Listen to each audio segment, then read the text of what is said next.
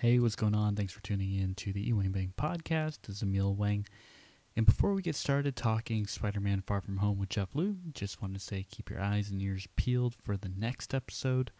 Jeff Liu and I will be interviewing my very good friend Emile Wang, who's going to be talking his life as a Hollywood actor. So stay tuned, should be a really fun episode. And now, Spider-Man. Everywhere I go, I see his face. I just really miss him. Yeah, I miss him too. I don't think Tony would have done what he did if he didn't know that you were going to be here after he was gone.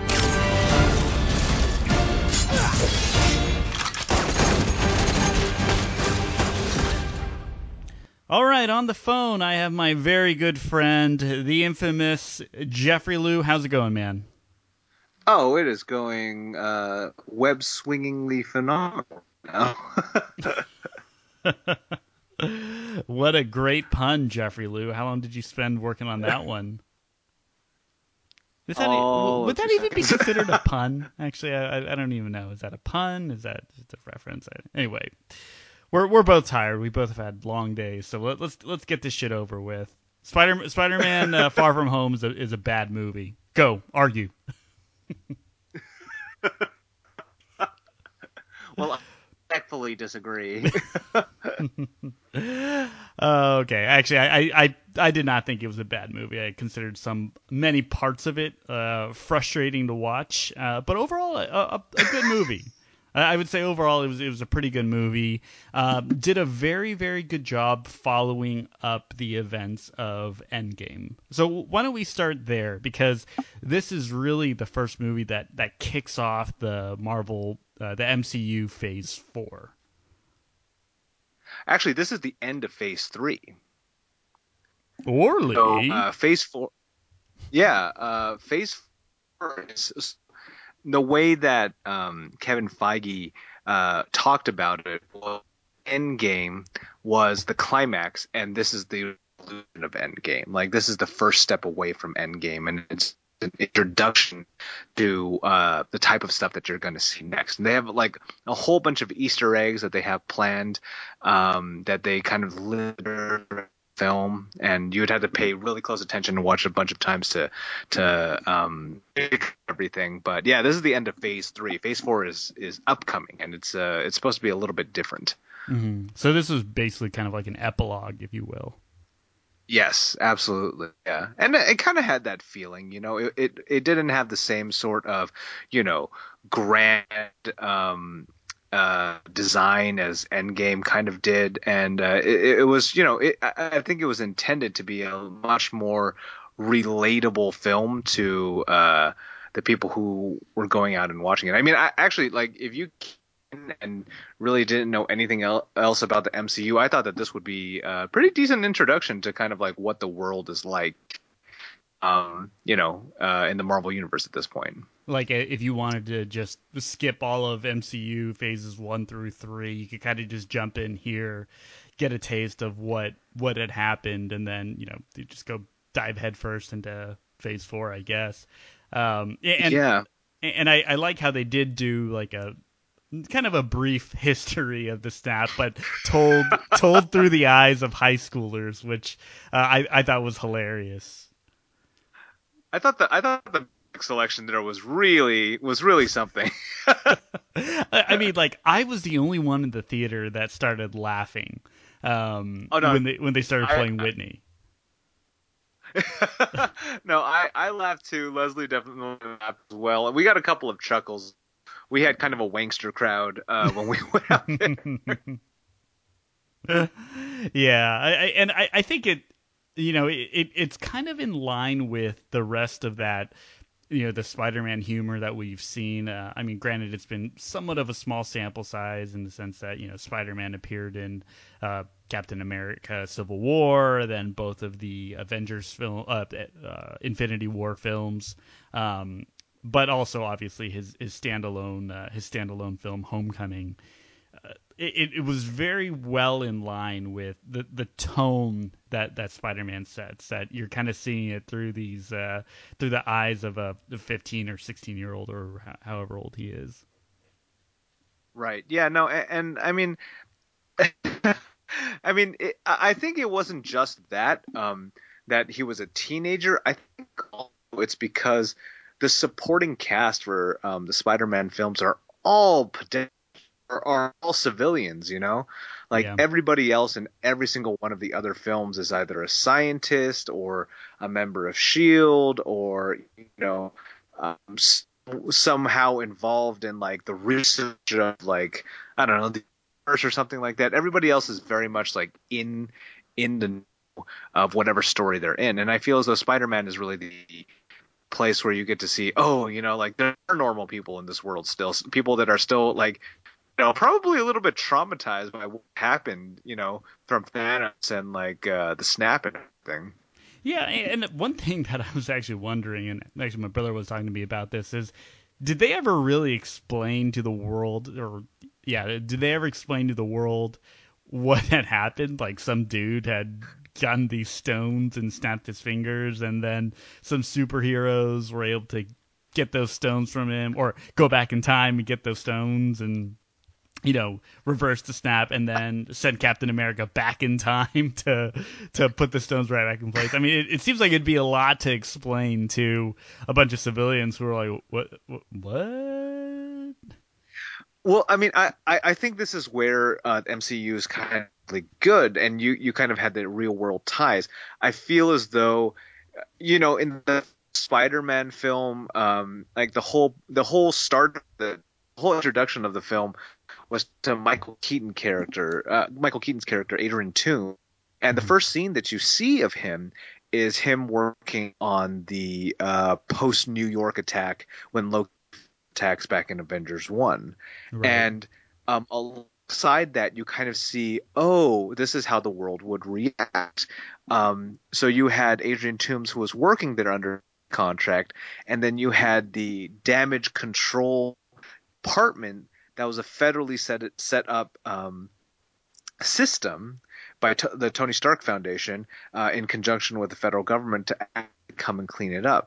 So I actually think that they most likely told like a condensed tale or something that you could fit into the history books that was a lot more palatable, because I really don't think a lot of people will be able to like stomach the idea of like, oh shoot, there were aliens and like, like a steroided up Grimace from McDonald's like snapping and like destroying the entire world or whatever,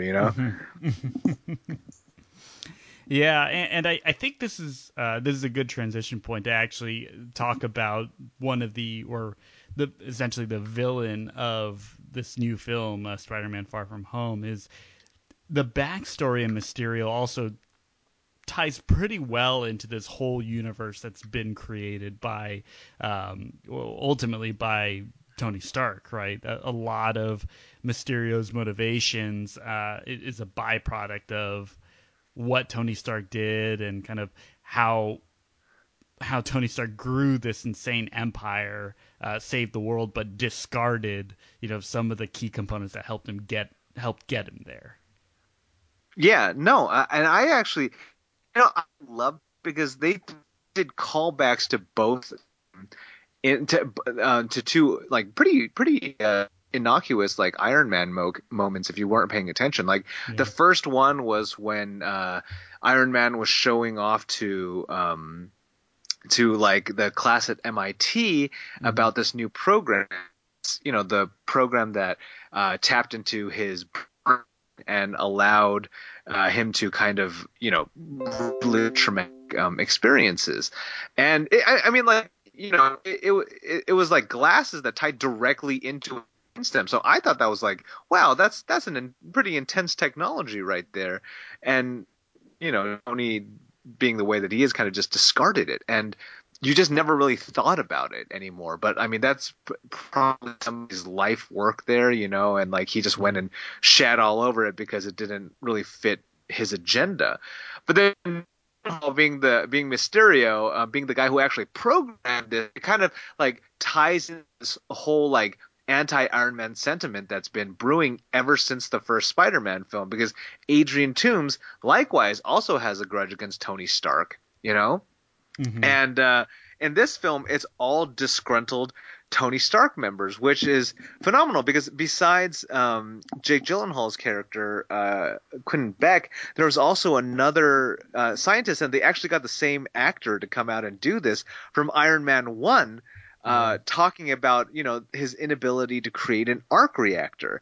And I was like, oh my God, they're really keeping this continuity going. So whatever Marvel is doing in retaining its actors and being able to always tie back to previous films, it's building what kind of feels like a burgeoning comic book universe, because you can always go back. There's always archived moments, and you can always point to things in the other films where there's going to be a continuity there. So there's just more investment because people are actually watching a history being written right now.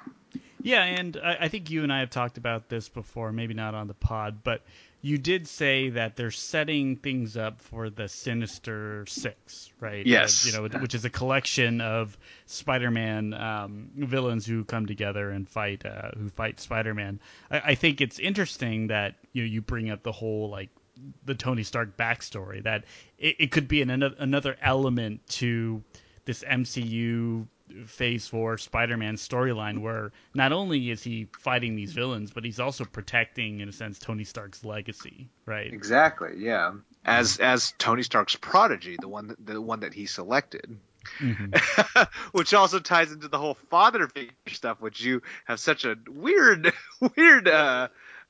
grudge again. So yeah, why don't we start with that? And we will come back to Mysterio, because I thought that was that Mysterio was a very interesting character, and I thought Jake Gyllenhaal did a great job. But let's get into this father figure Iron Man deal, because you have talked about it extensively on this pod before. I think not just one episode, but probably 2 episodes, and you've talked about it because I had not seen Spider-Man Homecoming, and my exposure to Spider-Man has really just been, okay, what happened in Civil War and what happened in Infinity War and Endgame, and really, Spider-Man's a relatively minor character in all of those.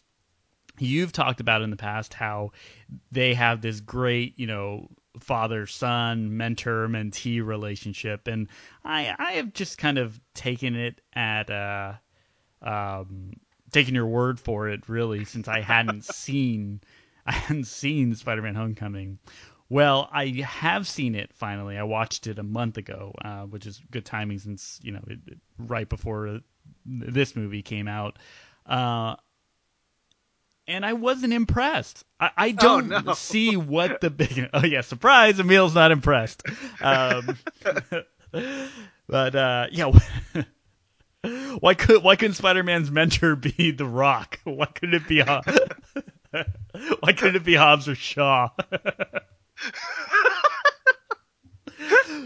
But I mean, Iron Man plays such a minor role in that Spider-Man Homecoming film. I mean, he's in it for maybe a couple scenes, and he serves more as like a conscience, and the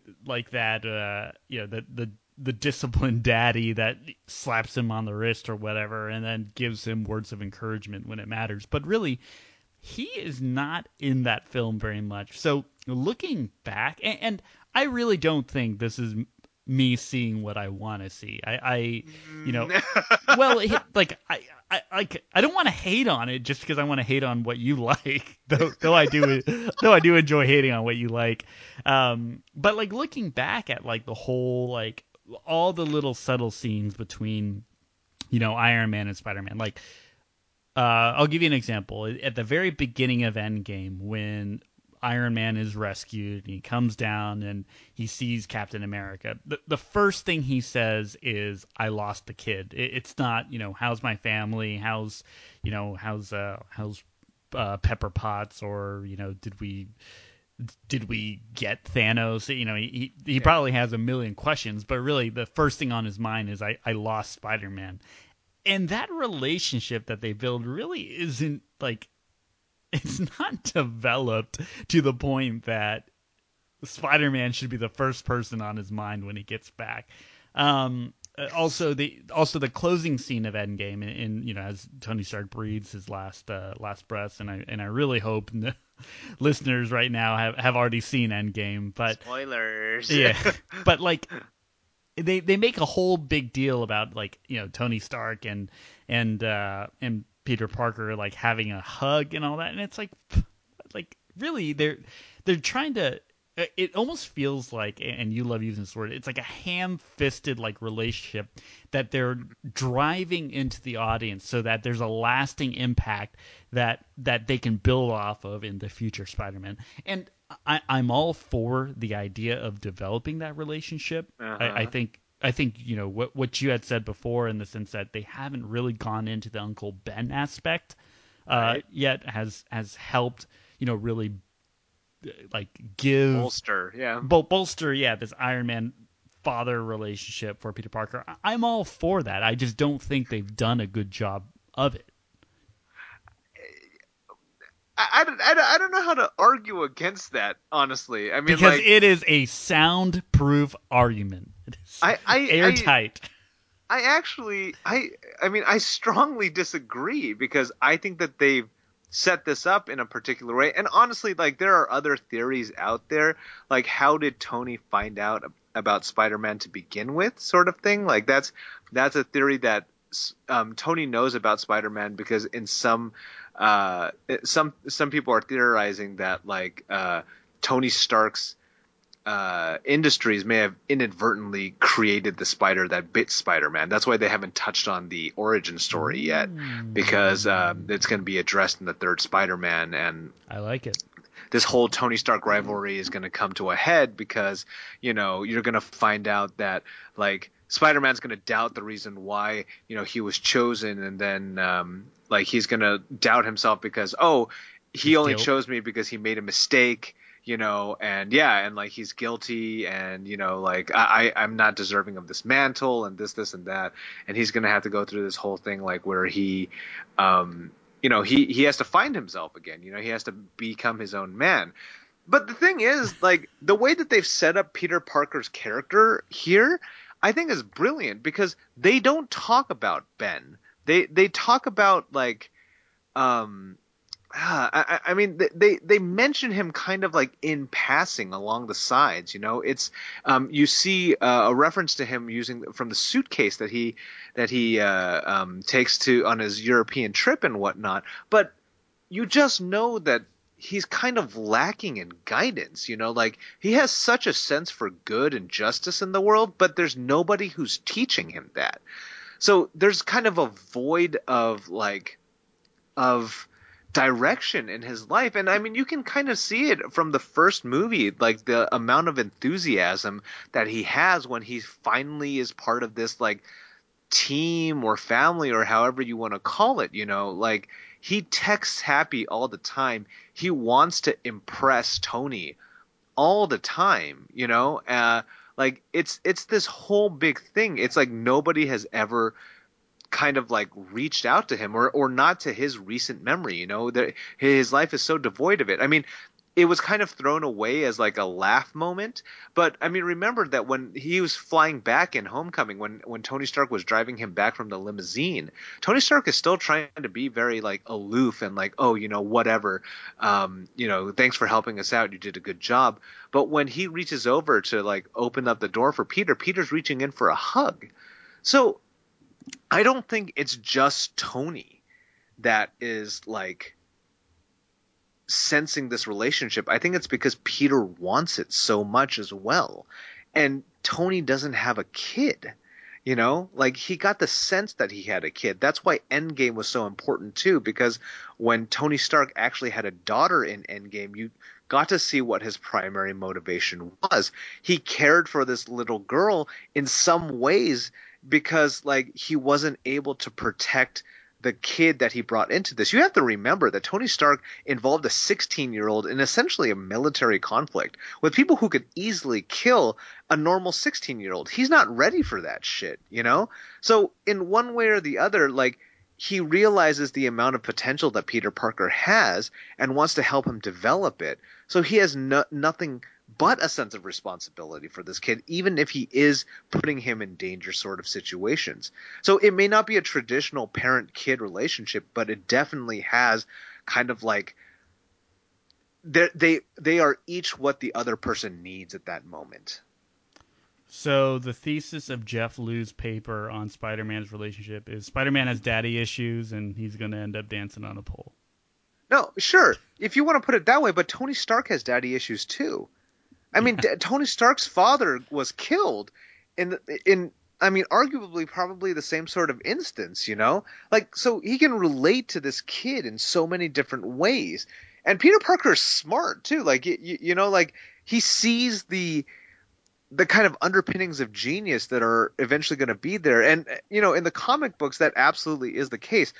Peter Parker is a genius. He doesn't have the same sort of like business sense that Tony does, but he like when you allow him to develop, he definitely like is in the same realm of intelligence as Tony Stark is. Like him and alongside Reed Richards are like renowned for their scientific prowess in the comic books. So I think they're hinting at that here, but they have no choice but to treat him as a kid because he still is technically 16. So here's my problem with the whole concept of bringing the lack of, you know, a father figure back into this. Like, Peter Parker was part of a team that saved the fucking universe from Thanos. Like, sure, you don't really need a dad to tell you what's right and wrong after that. I mean, but you gotta remember, Peter Parker was not fully involved in the entire time. Okay, he didn't know that he was saving the world until he got to Thanos' planet. Okay, he just thought that he was accomplishing a mission. He was on a field trip. You know, he didn't even have time to change. It's all one day to him at this point, you know? So he's been a reluctant hero. He's been no, he was already a hero, but he's been reluctantly forced into a conflict that he wasn't prepared for, you know? Yeah, like I'm saying post Endgame events. Like he's been part of it. He's been part of the Avengers and has saved the universe and has fought gods. Like he has literally fought like an immortal god and gotten his ass kicked by it. Yeah, well, he didn't die. You know, he did. You got to remember, he got snapped away. Yeah, he got snapped away, you know, like, and he knows, like, if we're talking about what the rest of the world knows at the start of Far From Home, the rest of the world probably has been fed like a story that Spider-Man knows is untrue. So I'm just saying, you know, like he's like cursed with knowledge. He's the same as Tony Stark. Yeah, so which takes me back to, like, does he really need that daddy moral compass figure anymore? Because I think the scale of everything has just blown up so much. And again, this is my problem with some of these Marvel storylines. And actually, this even trickles down to trickles down. What is this? Trickles down to like Jessica Jones and you know, Luke Cage and Daredevil, like the Netflix Defenders series, where, you know, like they're worried about, like, have you watched season 3 yet of Jessica Jones? No, I have not. Okay. Season 2 of Jessica Jones, you know, or here's a good example. Season 3 of Daredevil, he fights Bullseye, right? Like, Bullseye is wreaking havoc on New York City with Kingpin. People are scared. It's like, why don't you just, like, again, why doesn't Tony Stark just fly in and shoot these motherfuckers? Dude, but I mean, that's like saying, why are you not calling in the National Guard for a gang problem? You know? Even then, like, you know, why aren't you, like, if, okay, Bullseye shoots guns and throws knives, go get that dude from Harlem. Go get Luke Cage to, like, take the one train down for, like, 20 minutes. Problem solved. It's just one of those things that they've opened Look at me. I'm Emile. I know what the one train is because I lived in New York and I'm sexy. We've talked about this before. I still don't understand why Manhattan or like New York City in these New York shows is never portrayed the right way. And like I, in my mind, like I think some people really think in the right way, says the New Yorker. You're so The right pretentious, way, like Emile. geographically. It's not even like a culture slash feel slash like New York attitude like sort of thing. It's literally it is a small island that a Okay, train can go north to south in like 30 minutes. It's not. okay. You're not. You're asking me to do way too much research for watching a movie that. I digress. I digress. Let's bring it back to Spider-Man and this Iron Man thing. We'll tie up this conversation with, again, I think the whole concept of Spider-Man needing to defend Iron Man's legacy, and what you bring up, the whole possibility of Iron Man actually being the reason why Spider-Man became who he is, that'd be a very, very interesting like, Tie-in. tie-in, really, like, and that can really be an internal conflict Okay, that Spider-Man will have to deal with. You know what? And I hear you. But I let hear me you. finish. Let me finish. Let me Sorry. finish. I'm gonna But- let you finish. I'm gonna let you finish. But I don't want to see another movie where Spider-Man is like, am I the right person for this? Because we've already had to deal with that in Tobey's, like, Spider-Man 2 and 3. I think Andrew Garfield's were also very, very similar. We had to deal with it for this movie, Far From Home. I don't love the idea of needing to see that again if we're gonna come across a story where it's like, oh, like was I chosen by Tony, or did he give this to me because he felt guilty? And that's it. Okay. I hear you about that. It's not like, but I don't think it's just limited to that. I think you think that Spider-Man is for lack of a better word, a triple A superhero, right? Along the lines of Captain America. You're basically Nick Fury, bitch, you've been to space level, right? Basically, right? The great line. I just have to remind you, he's 16, man. He's a 16-year-old kid. Like, this is not like, what were we dealing with when we were 16? We were worried about like cars and, like, if in your case you were worried about the bastard child that you had with the girl in Monterey. For the record, I was at least we weren't 18, you guys. worried. For the record, for the Wangbangin and listeners and the police listening to this podcast, I was 18 when I was worried. Okay. We were not worried about saving the world, okay? And we already had enough on our plate, okay? I'm just saying, like, and actually Spider-Man is a good parallel to, like, the level of pressure that the kids nowadays are feeling, too. Like, but Spider-Man literally has the weight of the world on him at this point. You can see him when he's getting overwhelmed in the crowds, like, are you the new Iron Man? Like, everybody, I know we know that you were working with Iron Man and you're the only hero. I know that doing the interviews and the. Yeah, no, exactly. But I mean, that's exactly what I'm saying.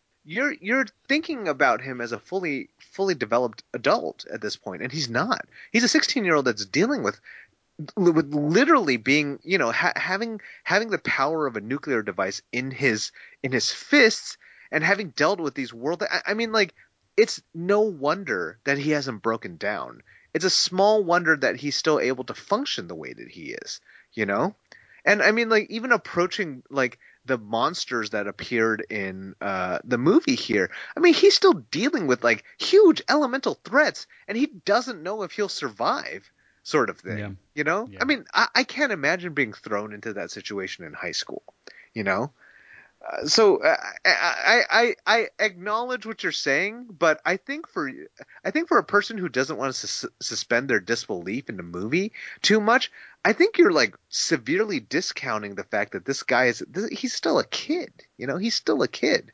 He's still a kid with the responsibilities of being a kid alongside the responsibilities of being a hero, and he's the only hero now. The rest of them are gone.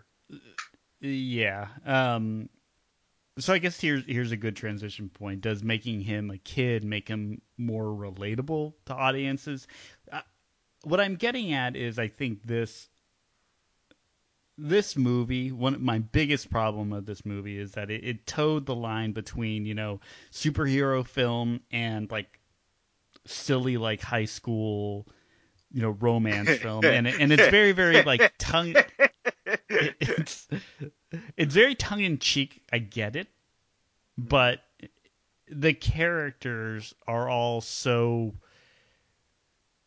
High schoolers? they're so high schooly and so uninteresting that like the like half of the film that's supposed to be this wonderful thing is really lost on me because they're high schoolers that don't have the same kind of appeal the way like Mean Girls, for example, like the high school kind of like cliques and drama and all that stuff, like things represented in films like Mean Girls or 10 Things I Hate About You. Like those kind of films are like high school dramas or high school comedies that adults can kind of get behind and still laugh about. Like, Oh no! I Oh no! I You felt old, bro. You old. I feel like I still feel like this whole like Peter Parker being on a high school trip, like that's a movie made for 12-year-olds, and maybe like some early teenagers, and then the superhero thing and kind of the themes and all that, like that's made for adults. I felt like I was watching two different movies, and You know what? go ahead. I'm gonna go ahead and reach out and say like this is a teen movie, man. The teen movies that you just cited were from when you were a teenager. Yeah, but they're still great though. Like if you watch them now, they're Absolutely, still great. but what's the fan base of Marvel looking like nowadays? Like this is a fan base filled with kids who probably grew up with it. Like if they were 6 at the time that the first movie came out, they're probably 17 now. Yeah. So I mean, like this absolutely resonates with them. And Yeah, I mean, I guess it depends on who's your intended target. audience. Yeah, Yeah. because it's a much wider net than, let's say, like if we were to make a Power Rangers movie, right? The Power Rangers movie is Like who the fuck are those guys, Dad? Are they cool? well, I'm saying like when Power Rangers first came out for us, right? When it became a movie, that audience, like that range of audience was really geared towards just us, right? People who grew up with it. But the whole MCU like started in 2006, 2007 when the first Iron Man came out. Like it's been a long time coming, and it casts a really wide net for audiences of a whole spectrum. So I see what you're saying. Like if this film was geared just for high school kids, then yeah, I get it. The whole like, oh, like I just want to go on this trip and tell this girl that I like her on top of the Eiffel Tower. Like that would, I think, resonate more with the audience that it's intended for. But good God, like you saved the world, man. Like, and you got these insane powers. Just like concoct some like insane situation, some fabricated situation where you can swoop in as Peter Parker and save the day and not reveal your secret identity. Like it's just These goddamn millennials want everything handed to them. When I was a superhero back in high school, we used to watch Julia Stiles dance around with the Joker. God. You're Are such you a like bitter old Hank Hill if he was a superhero? What kind of accent is that? I have no idea. It's an old man. It's exactly what you sound like. You are an old man. You sound I like am. you sound And like a while boomer right now, man. It's like and back in my day, teen movies used to be about something great. The teenagers nowadays, they're just bitching and whining because they don't get to go on their Euro trip.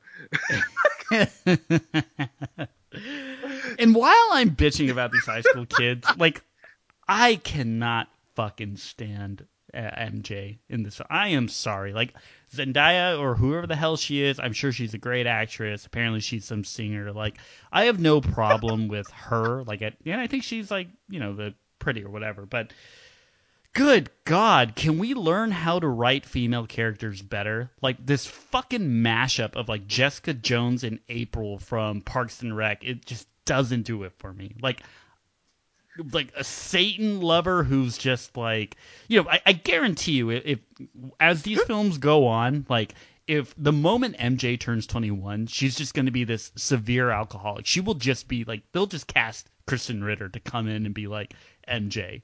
And be like, yeah, Kristen Ritter, just make some references to Satan, and you're the MJ that we want. Like, come on, like let's make women a little bit more interesting than these fucking like, one ride ponies or whatever that just talk about like just like straight up be dark all the time because that's something new. Like, come on. Well, And I hate Fat Ned too. God, get rid of that guy, please.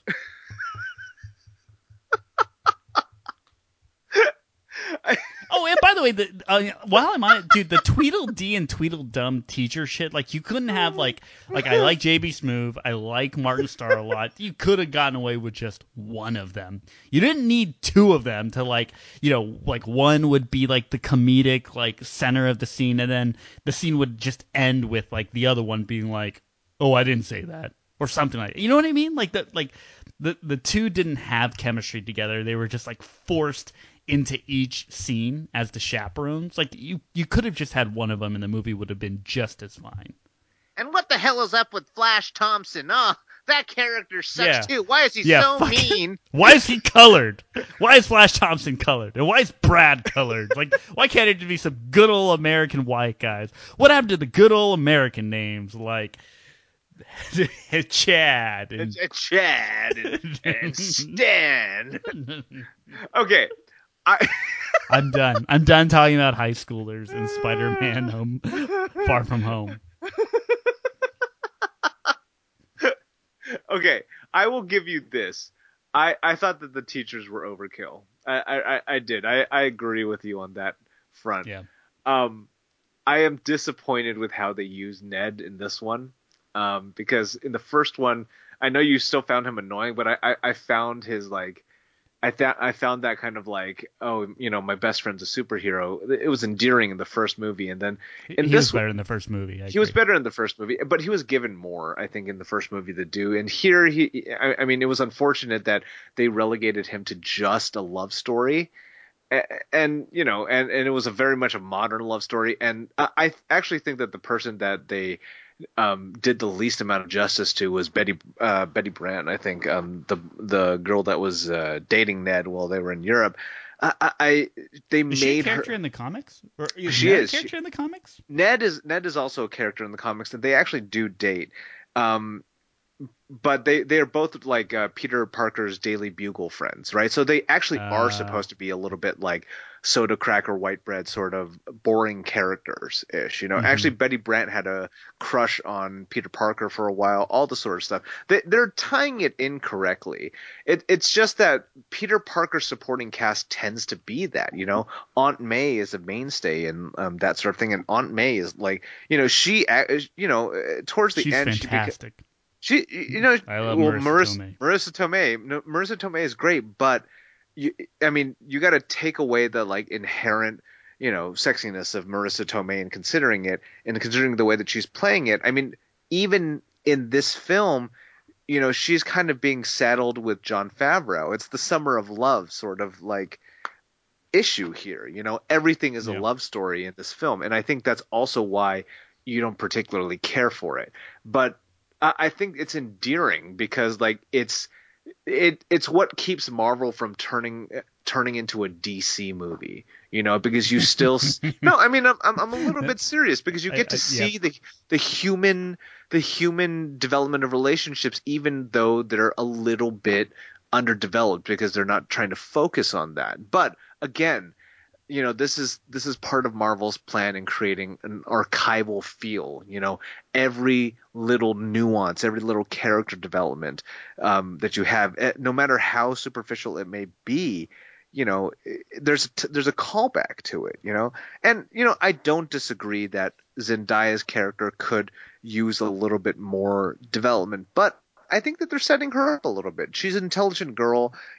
She much more feels like Daria than she does like April Ludgate or Kristen Ritter. I mean, Kristen Ritter's really, really, she definitely took like kind of a archetypal character and then put superpowers into it, and I get that, and I get that you're upset about that, like I'm not always happy with Jessica Jones, the direction that it went either, but that could be said for all of the Netflix series, because the Netflix series were honestly kind of the DC unit, like cinematic universe. Danny Rand, baby. Yeah, Danny Rand. Jesus Christ, like him, and who is his girlfriend?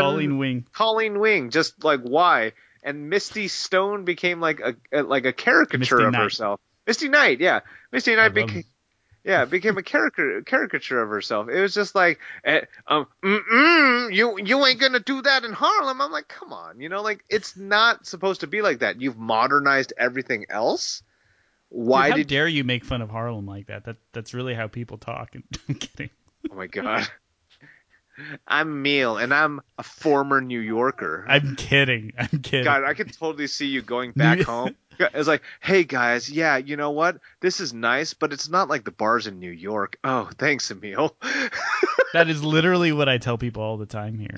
New York Emile comes out quite a bit. He's popular around these parts. He's a cultured one.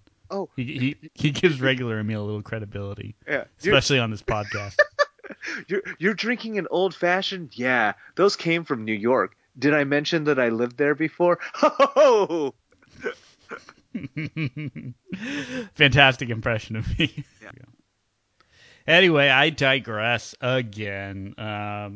So I don't think you and I see eye to eye in this whole high school love bullshit. And again, it's me being an old man, and I do love your should I say enthusiasm, your kind of pure, what's a good word to say it?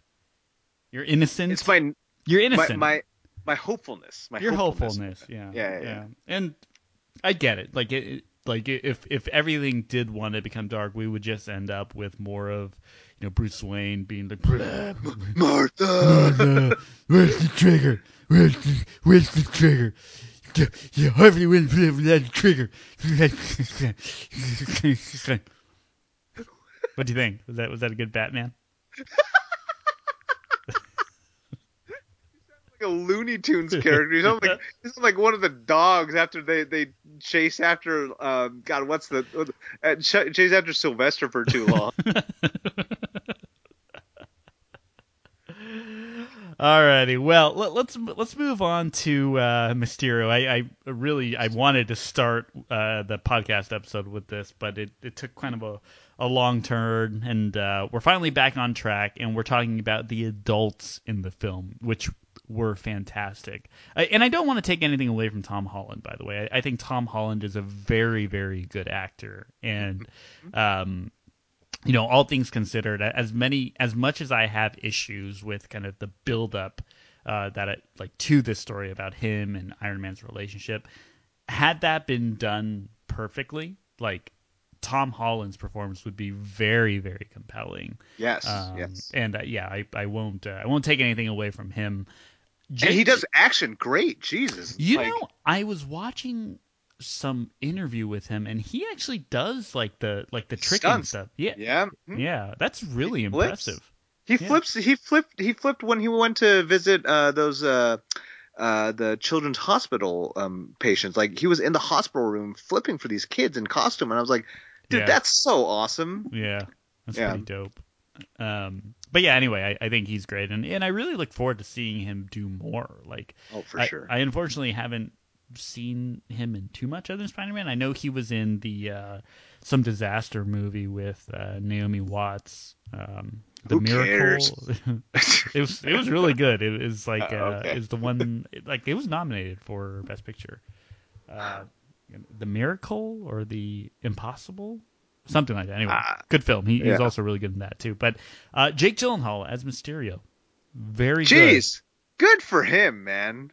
Yeah. Oh my God, what a great role. Yeah, and just the range that he had to show during that, right? Like he Yeah. starts as like that, hey, like, kind of like a humble like superhero. I'm gonna be your father figure, sort of. Yeah. Surrogate father figure again. Yeah, absolutely. Being the supportive guy. Hey, man, what do you want to do? Like all that sort of stuff. Yeah, and then there's, could you imagine, like, if you didn't know who Mysterio was, like, could you imagine that turn where, like, them drinking in bar was already kind of weird. It's like, well, you guys are in costume. That's like nobody's coming up to you being like, what the hell are you guys doing? Or thanks for Yeah. saving the center of Prague, and Yeah. like. But for that turn to happen where all the holograms, disappear, and then Jake goes from this, like, I'll be this great superhero to, haha, like, we pulled it Complete off. douchebag. Yeah, like, we pulled it off. Woohoo! Fuck Tony. Yeah. Yeah, and No. then he goes to this point where he just completely loses it and is trying to pull off his grandest illusion in London, and he's just this insane psychopath. So just the full range of Jake Gyllenhaal, from his villainous Nightcrawler role to, like, to, I don't know what's a good role that he was in, like Bubble Boy. Southpaw. Okay. He was really good in Southpaw. Yeah. And can I just say, in terms of Marvel's marketing, like, I think it's genius. I really do. Like, because I knew Mysterio's history, and I was just like, are they really going to do this? Are they really going to make him a good guy? Yeah. Like, and then maybe like, and they did the whole thing with the multiverse, and was just like, are they going to do a good guy Mysterio and a bad guy Mysterio? Like, how are they even, like, Mysterio in the comic books?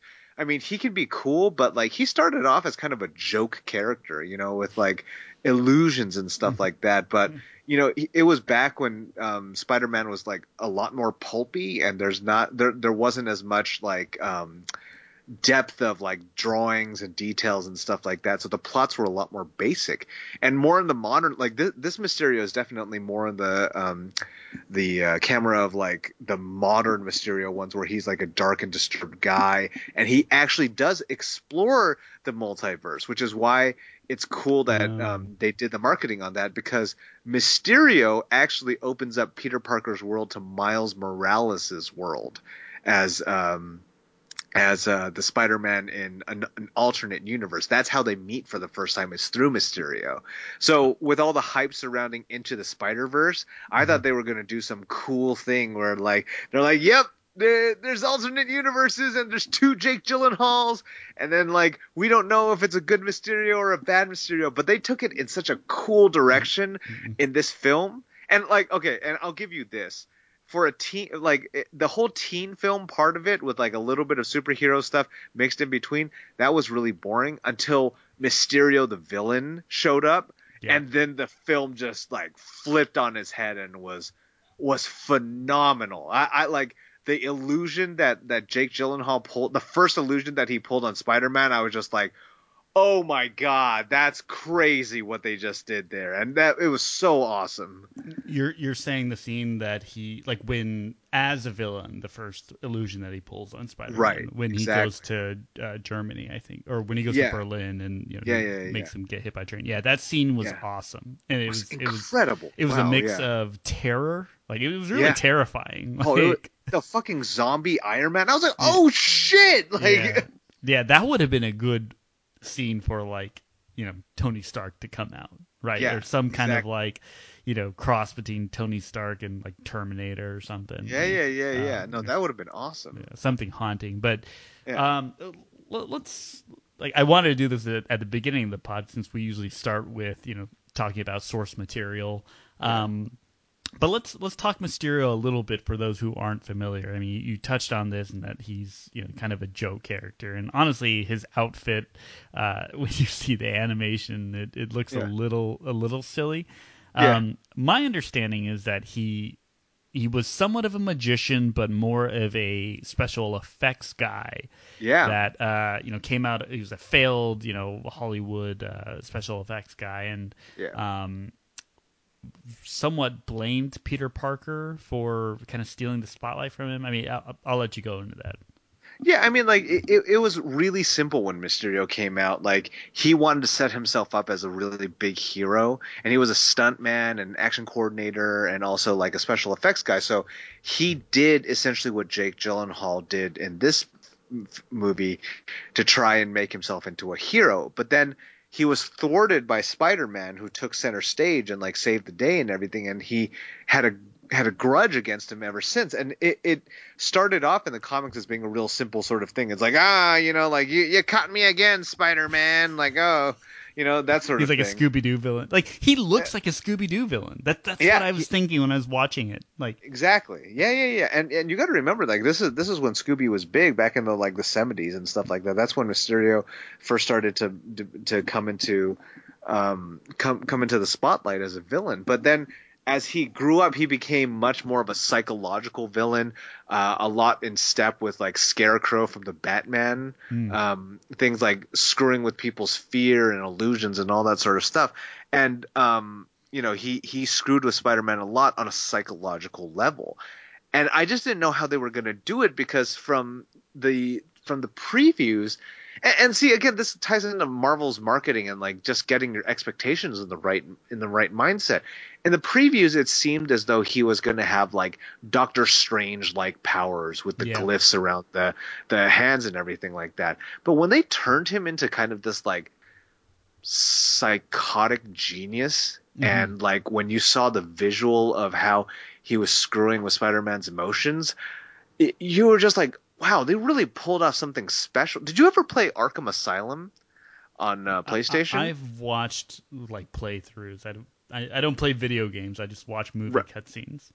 Right. So I mean, like, do you remember the Scarecrow level? No. So I mean, it basically is that like you're putting your superhero through like all of the pain, all of the self-doubt, all of the like confidence shaking events in his lifetime, and forcing him to walk a gauntlet through it. That's essentially what he made Spider-Man do. And I sat there and I was just like, wow, this is like it's a very similar feeling as to the first time I played through it as Batman in Arkham Asylum. Like he's forcing Peter to like go through all this crap. And then at the very end, where he's pulling off these like misdirection illusions, like where Nick Fury shoots Mysterio to get Peter Parker to reveal the location of it, of his friends and stuff like that. You're just like, oh shoot! Like, not only is he that, he's fucking ruthless Conniving. too. Yeah, and I was just like, on so many levels, this villain works, and Jake Gyllenhaal's performance is like is tantamount to that. But just like the way that the film chose to go about it too was just like. It's so satisfying, and it made the final fight between Peter and Mysterio such a satisfying fight as well. Yeah. He's not fighting a monster, he's fighting a man, but he's a man who can like screw with the way that you're perceiving things. And I actually read this cool thing was like and this actually gets back to the idea of like how the Marvel universe, the common people are reacting to it. I read an article that said the real villain in Spider-Man could not have existed without the fake news like environment that we exist in nowadays. And I was like, yeah, you know what? That's really true. Yeah, sir, go ahead. No, I was gonna go. Actually, I was going into that, but you just kept on fucking talking and talking and talking. I'm sorry. I'm sorry. You're from New York. I'm sorry. But I love I love how Jake Gyllenhaal keeps on saying like people will believe anything, right? Yeah. And that's really something that like it's kind of it's kind of self-aware. Like it's like a whole nother level of self-awareness when they're making a film, right? It's like, like me as somebody in the universe, like, man, like people like after seeing like, Thanos try to take over, like people will fucking believe anything, and they're gonna want to find themselves a savior, especially after Tony Stark left, right? So, Mysterio, saw this as a perfect opportunity, not only in the day and age of kind of fake news and the power of social media, but also capitalizing on the weaknesses and desperation of somebody, human race. people, for something to hold on to. Yeah, and that's very relatable. That Yeah, is so much absolutely. more relatable than a high school romance with some goth chick who loves to You dumb. can't separate. They're the same movie, man. So I will get into that final fight scene because I want to get into something that you had posted on Facebook. But wrapping up the whole Mysterio discussion, it's like imagine telling somebody like who the villain was for this film and like what their special power was. Like just imagine being like, yeah, it was a guy who just made a bunch of like optical illusions in the end. Like people would be like, well, that's fucking stupid. Like why would I want to watch a superhero film about that? Just but the execution of it was like you said, so there were so many layers. It was so complicated. Jake Gyllenhaal was ruthless, conniving. Like it worked out really well, even though he was a human with no real superpowers. He was on the same level as any other villain that we've seen in Spider-Man. Yeah, I agree. All right, something we agree on. I want to wrap this up with, and this ties into kind of the action and the visuals of this film. But you had posted something on Facebook that said this Spider-Man Far From Home is the best Star Wars film that we've had. Finally, a good Star Wars movie. Finally, a good Star Wars movie. So, talk about that because I didn't get it when you first posted it, and after watching the film, you were the first person I thought of, and I was like, I still don't get it. So, I mean, I watched The Force Awakens and I watched the last Jedi or whatever, and I'm just sitting there and I'm just like, how are they getting the Force so wrong here? It's like, oh, you're going through all this other sort of stuff and like, oh, who's your identity? Oh, like all these mirrors running down. And a part of that has to do with like the different directors' interpretation of the Force and like it's just not like being cohesive, right? But I just have felt like they've bastardized it, not just with these last two films, but all of the like anything that wasn't the original three, they just have lost touch with it. They just don't get it anymore because they've overly complicated. They've tried to explain it in certain ways, and I thought Spider-Man just did a great job, especially with Aunt May's explanation of the spider sense. It's just like, oh, it's your Peter tingle. I was like, that's great until like he starts using it, and especially with a force like Mysterio. Like he has to use it. He has to have faith in himself. He's put through the same sort of illusions that Rey was in the last Skywalker, but instead of or the Last Jedi, but instead of like having this like existential crisis or something like that. Even though his confidence is shook, he just basically has faith in himself and he reaches out.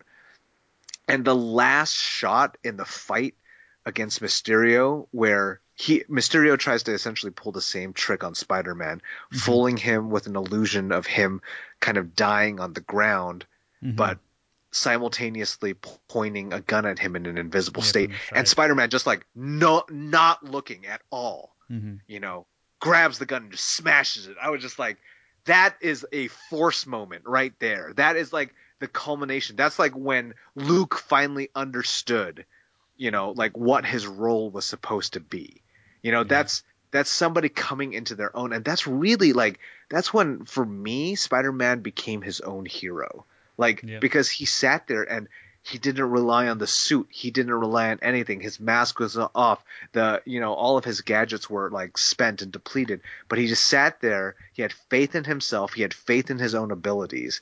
And that's essentially what the Force is. It's faith, it's some sort of like, understanding of the world around you beyond what normal people have. And like that scene was just so good. And I was just like, it was not a complicated scene. Granted, it took a lot of foundation to bring it there, but it was not a complicated scene. It was just a hero coming into his own. And it was so resonant with me that like that's what the Force was supposed to be all along. I was like, I can't help but make a comment. You had to leave. You had to had a Marvel movie, a comic book movie, something that you've kind of like touted yourself as being above because you have this like prestigious film history. You had to had this film show you how it was supposed to be done, and it just disappointed me. Like it made me super happy that the movie did this, like that Spider-Man did this, but it also made me kind of sad that like Star Wars hasn't figured it out. Star Wars can't figure it out, cannot. They just don't get what makes a hero in this case. Like Spider-Man, even with all of the modern like changes and like how we've evolved as a people and how we have different like pretty extreme differing viewpoints at this point, Spider-Man is still a hero. He's an incredible person. Like he's somebody that you would look up to, and he's really finally coming to his own in this universe filled with people who are ultra powerful. But he definitely embraces that role the best, I think, at that point, because he tightrope walks the responsibility of being a person, a citizen, and a person who like is tasked with the responsibility and protection of the world. So that was my whole Star Wars take on it. Yeah. Well, hey, you have the Game of Thrones guys to try to get the Star Wars. Fuck those guys. Jesus Christ. I'm not a Game of Thrones watcher, but you ditch your first child, It's like, you made it to 18. Sorry, we got a new hot child coming down the pipe. God. That's a discussion. Yeah. Well, I want to wrap this up with just predictions. Okay. 3 questions for you. We'll start easy and get harder. Okay. Number 1, what's the title of the next Spider-Man film? My guess, Spider-Man Home Alone or Spider-Man Homeward Bound. Oh, dude, I would do Spider-Man Homeward Bound. I would watch that movie. That would be hilarious. Like if Spider-Man ends up in space and it has to come back home again. I don't know. Whatever. That was great. Homeward Bound. All right. Prediction number 2. How serious how committed do you think they are to doing the Sinister Six? Because I know they're doing Kraven the Hunter. Yes. They're going to bring in Doc Ock. Yeah. Mysterio's dead, but they could probably bring him back to life somehow. I don't think Mysterio's dead, but okay, yeah. Yeah. And then they have Vulture. Who else is in the Sinister Venom! Six? Venom's not in Tom Sinister Hardy! He's not in Sinister Six, though. It doesn't matter. They can change the Sinister Six to be whoever they want. By the way, Venom's a garbage movie, so I hope not. I hope they eliminate, or like, you can keep Tom Hardy as Venom, but I hope they, fire all the writers and anyone involved with making that film. Who else was in the Sinister Six? Doc Ock, Chameleon, Shocker. Shocker's been set up in Homecoming. Yeah. So they could be pulling that together pretty soon. I don't want another like 3 movies to set up for the Sinister Six. It can't be Spider-Man 6, Sinister Six. That like Tom Holland would be like 40 by then. Yeah. And I don't think Paul Giamatti would do the Rhino again. Yeah, but do you think, in all seriousness, do you think they're going to do it, or do you think they're just going to have some kind of bastardized version of like Spider-Man fighting 3 dudes or 6 dudes at once? I think it's going to depend on how the reaction to the new Phase 4 is going to be. I think it has to be, because I feel as though they need to make up some goodwill with Captain Marvel, and they're unsure as whether the Guardians series is going to be. But I think they're trying to set up new Avengers. And if they're trying to set up new Avengers with like, Little Nova, Miles Morales, the Falcon as Captain America, all that sort of stuff, they've got a lot of different like room that they can move with. And if the Sinister Six makes sense, it may make sense to do it again, kind of like a Far From Home sort of thing, where Spider-Man has to take them all on by himself. But we'll see. We'll see how Phase 4 goes. Alrighty. And I guess that was kind of my last question. But where would you like Phase 4 to go, and what has Spider-Man really set up? There's that post-credit scene about the scrolls, and God knows what Nick Fury was doing. Nick Kroll. Nick Kroll. That dude shiz in the building. Yeah. Oh man. Like what was Nick Fury doing? I mean, one of the things that I came out of Spider-Man with was like I'm not excited for what's going to happen next, which is I guess what you were saying is right. It's kind of seen more as an epilogue to MCU Phase 3, but nothing's really been set up for like what's really to come in Phase 4. So what I'm excited about is what the unifying thing is going to be. And actually what I think it could be, and what I might be excited about, is the introduction of the X-Men, the introduction of the Fantastic Four in Avengers Tower, and the introduction of the new Avengers, which would include people like Spider-Man, Amadeus Cho as the Hulk, which we discussed in the last film. If they're really going to try and make a new Iron Man, to make a Riri Williams Iron Man, which Robert Downey Jr. has come out and supported. There's a lot of potential there. They also set up Hawkeye's daughter. They set up Ant-Man's daughter. Michelle Pfeiffer, Michael Douglas, all of those guys are still around. They still have an Ant-Man movie. Paul Rudd is 50, but he looks like 29. So he could keep on making those movies till the end of time. I just think that I'm excited because also I hear, from what I understand, Marvel is also setting up like a young Black Widow as well from the Black Widow film. Like Scarlett Johansson is going to be now. I'm just saying, man, like it's team building again, and it has to be for the new generation for another 10 years. That's what's going to be happening, and it's exciting because you don't know where it's going to go. And honestly, the way that it's looking that it's going to go is in the kind of like diversity attuned mindset that the comic books is also taking on, which I think for numerous reasons is exciting. I mean, Shang-Chi is coming out. Shang-Chi doesn't have really any relation to any of the existing like mini universes that are going on right now. It could be exciting. It could be a very, very exciting time because they're finally going to have to branch out without the core Avengers that everybody knows and loves. Yeah. And by the way, for pod listeners right now, Jeff and I did an episode discussing Shang-Chi a couple months back. So if you haven't heard that one, that's a really good one. And I actually just checked on my phone.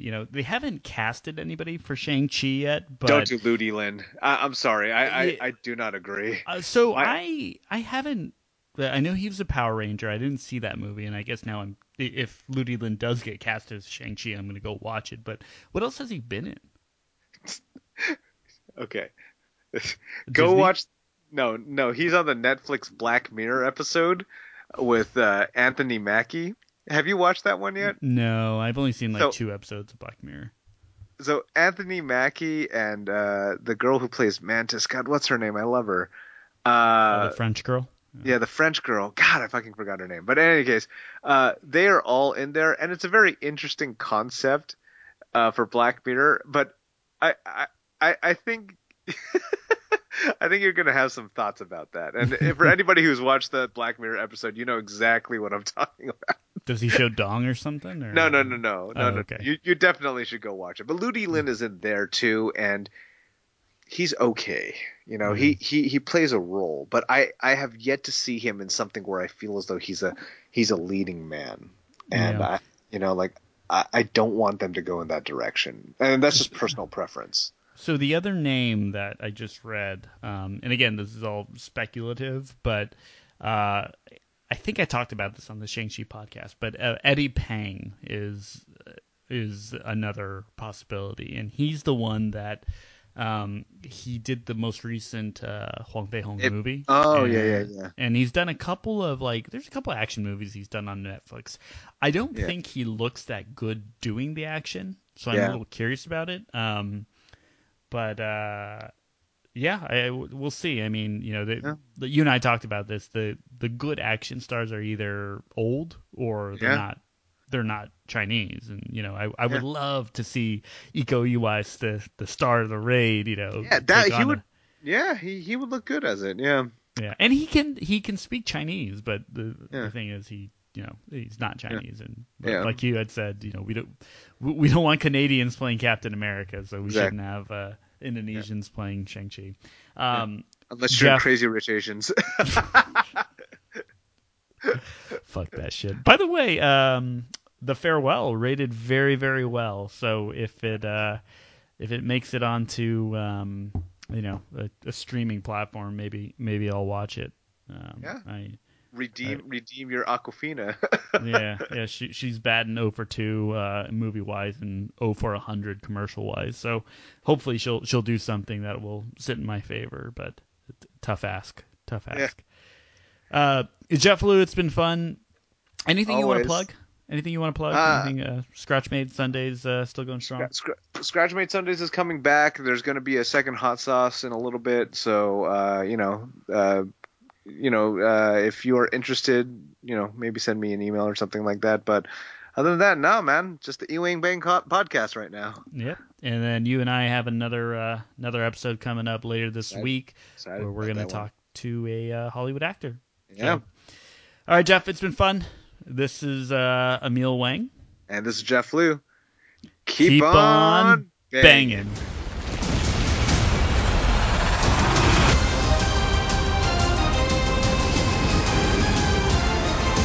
I gotta get you guys out of here. Get on the jet. Who are you? I work with Spider-Man. You work for Spider-Man? I work with Spider-Man, not for Spider-Man. New plan.